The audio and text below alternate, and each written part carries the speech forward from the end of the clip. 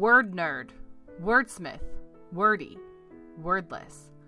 Oxford Dictionary says a word is a single, distinct, meaningful element of speech or writing, used with others or sometimes alone. We say each one matters. No extra words is literature, minimalist style. And we're getting you right to the story. Frozen Food by Frances D. Clemente. Our Grandma Carol forbade us from going into her kitchen after midnight. She claimed the freezer was possessed. She said one time a bag of frozen mixed vegetables pushed a carton of vanilla ice cream out of the freezer and onto the floor, where the ice cream turned liquid by morning. She said the two food groups never got along well. One hot August night in 1982, when I was 7 years old, I had trouble sleeping and disobeyed Grandma's rule. I slipped out of bed and made my way to the kitchen. I needed a cherry popsicle to cool my throat. But when I opened the freezer, I found my Grandpa Paul's head resting inside. It was sandwiched between some ground beef patties and an angel food cake from the supermarket. His blue eyes were looking back at me, and I shut the door right away. I ran into Grandma's room to ask her about it. I shook her shoulders, and when she woke up, she asked, "What is it, child?" "Grandma," I said, "Grandpa's head is in the freezer." "Of course it is. Who do you think put it there? Now go back to bed and don't bother me again."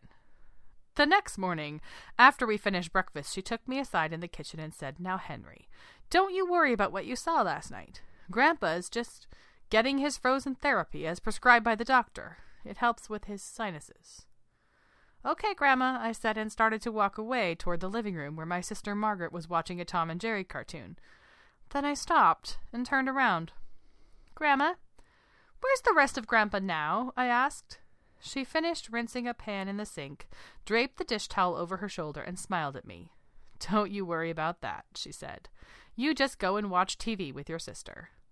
I sat on the couch next to my sister as a number of follow-up questions ran through my head. I knew Grandma wouldn't answer them, though, so I kept quiet.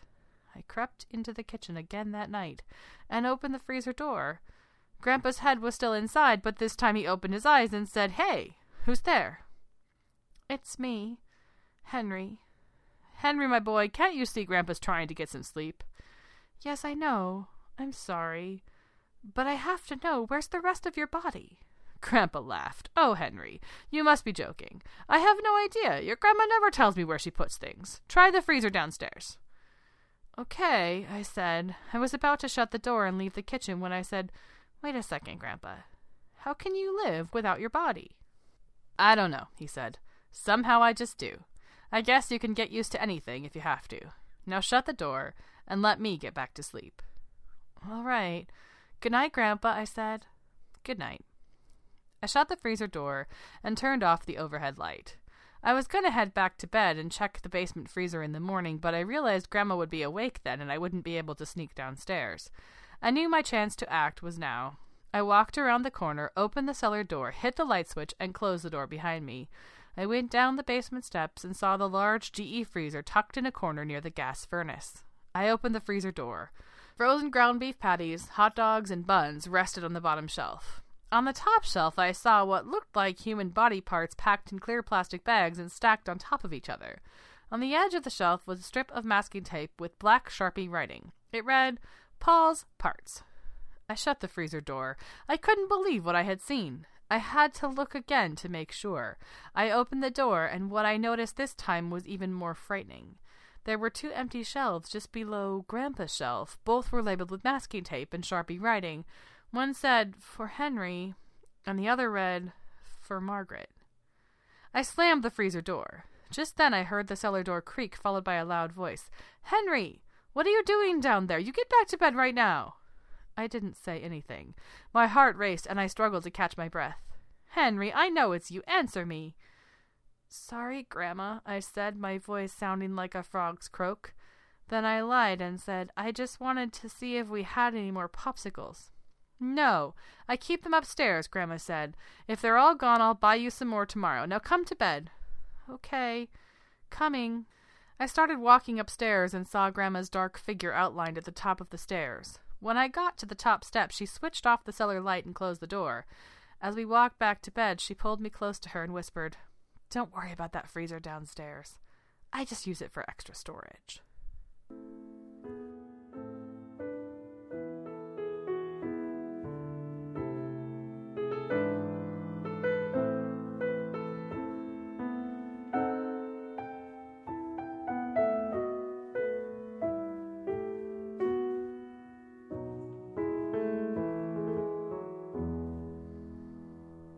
Charybdis by Michelle Daughter.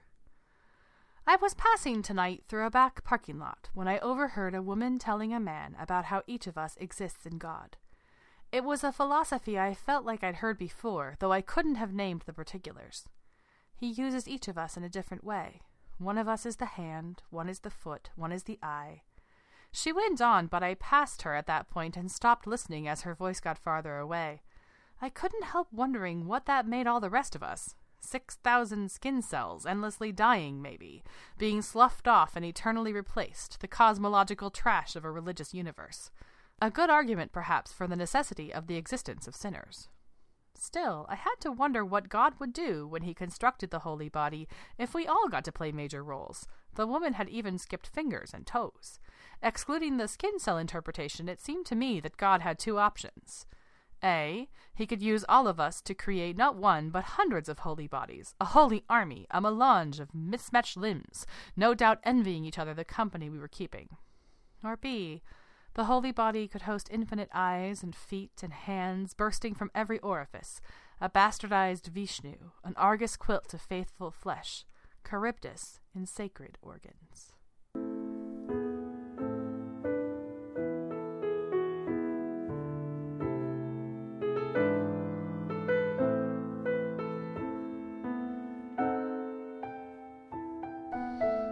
Hi there, welcome to No Extra Words, the Flash Fiction Podcast. My name is Chris Baker-Dersch. I'm your producer and editor.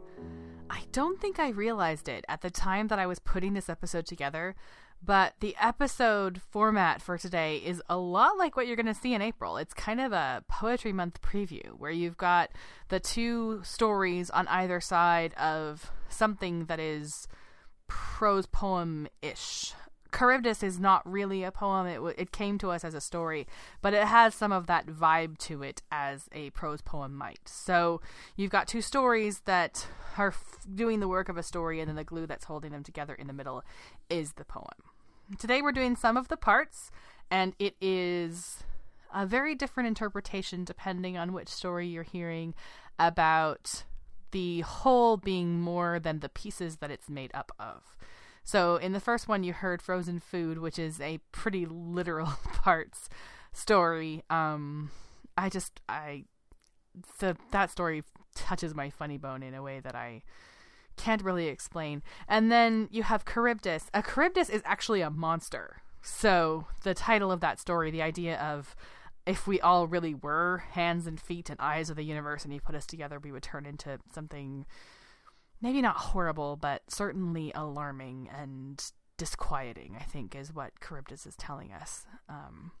And coming up next, Sarah Mitchell Jackson takes a very everyday object that becomes much bigger than what it actually is. You're going to hear the chair. Sarah Mitchell Jackson is one of our Contributor Appreciation Month winners, so you're also going to be hearing more from her in the very near future.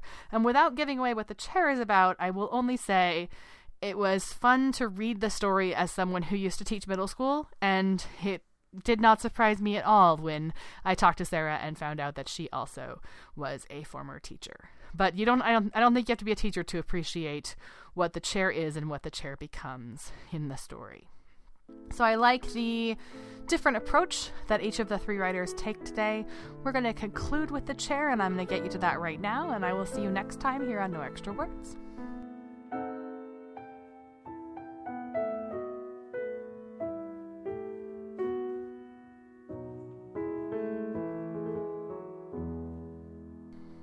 The Chair by Sarah Mitchell Jackson. "What is this chair doing in the middle of the room?" he asked. That wasn't really what he wanted to know. He really wanted someone to come and pick it up. "Not much, sir. Lying on its side." "Sleeping?" He ignored them all and righted the chair himself before turning around and reading something slightly obscene on the blackboard. He was probably the only person who still had to use a blackboard, but the school was old and shockingly under-resourced. He smudged the wrongly spelt swear word with his left hand while writing the date with his right. "I wish you lot would learn to spell," he tutted, but drew the line at actually telling them the correct spelling. There was a collective groan cum sigh as various pubescent bodies melted into their seats. "Condensation," he started the lesson, knowing from that first word that it was likely to be an uphill struggle all the way. The chair was there in his dream, lying on its back, the leatherette-coated seat upside down on the floor beside it. It looked old and abandoned. Even in his dream, he thought it was ominously significant that a neglected piece of furniture should feature so prominently. "Mr. Hart," the head teacher called after him that morning after assembly, and he inwardly groaned like the teenagers he tried to teach double biology to.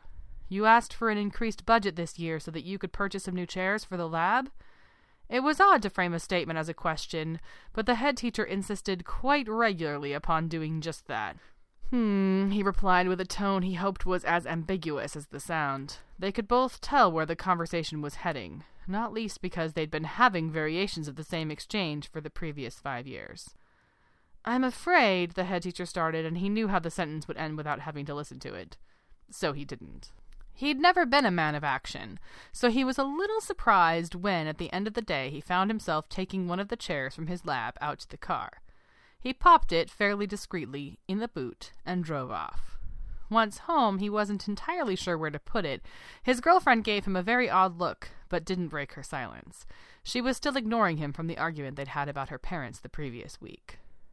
By Thursday, he had 3 Year 10s standing while he dictated notes and the others sat. All 3 chairs were safely lodged in his dining room. The children started to complain loudly of their discomfort. He tried to hide his spreading grin.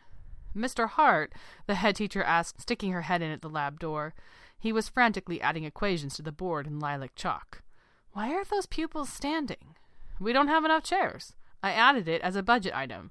You seem to be aware," he replied loftily, biting the inside of his cheeks to maintain facial decorum. The head teacher harumphed, and nothing further was mentioned. At home, it was no longer possible to open the dining room door. Tatty wooden chairs stretched everywhere. They were curiously unstackable. His girlfriend had started sleeping in the spare room. By the end of the month, every child had to stand in each of his lessons. For good measure, he had taken his own stool home as well. He found that it made everyone focus a little more, himself included. The chemistry experiments that were determined by the syllabus went better than they ever had before. An air of seriousness pervaded the atmosphere of the classroom. He left school early each day, feeling smugger than he had the previous day. Chairs greeted him guiltily when he entered his house. A row of them lined the hallway as though the house was leading a double life as a dentist's surgery, and the hall was the waiting room. The chairs took up every available space, and he climbed across 2 en route to the fridge. The spare room was no longer spare, but filled with chairs. His girlfriend had moved back into the bedroom. It was the only space not invaded by chairs. It had forced them to talk, and talking had forced them to make up, or design a kind of workable truce that passed as a relationship. On November 5th, the day the new plastic-swaddled stools arrived at school, he built himself a bonfire in the backyard. Spurred on by the squealing whizzes and adrenaline-inducing bangs of a nearby firework display, he added chair after chair to the blaze. The leatherette didn't burn, but melted stickily, giving off an alarming smell. He started ripping it from every seat and flinging it over the neighbor's fence. Lit with the inviting, exciting warmth, he labored. Late into the night, he prodded and stirred, till each chair was ash. Thanks for listening to the No Extra Words podcast. For more information on today's stories and contributors, or to learn how to submit your own work, please visit us at noextrawords.wordpress.com. The best support you can give the show is to recommend us to your family and friends. See you next time.